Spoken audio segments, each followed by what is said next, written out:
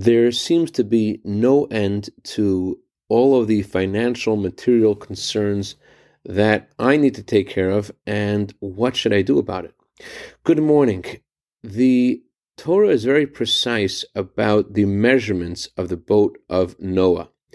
An amma is the halachic measurement that equals about 1.5 or 2 feet. And the Torah says that the boat of Noah had to be 300 amot long and 50 amot wide and 30 amot tall. Now, this boat was never used again, and we don't need to create another ark. So why is the Torah so precise about its measurements? There's another funny thing that Torah does about describing this boat. It calls the boat a teva. A teva is the usual term that's used for a box. Why is the boat of Noah called a teva? So the Baal Shem Tov said there's a profound message that the Torah is telling each of us when we feel that we are engulfed with a flood of financial concerns.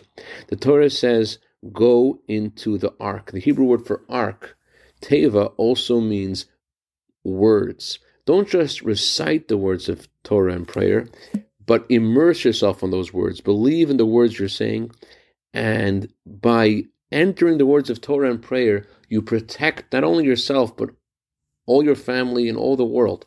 That is what can save you from this change of energy of going from the holiday season to suddenly be engulfed with all these concerns. The Torah says the advice is go into the boat. And the number of the word tongue, lashon, is equal to the measurements of the boat, telling us the power of the words we say. I'd like to dedicate our minute of Torah today to Yaakov Bechor in honor of his birthday today for a year of bracha v'atzlacha begashmius v'ruchnius.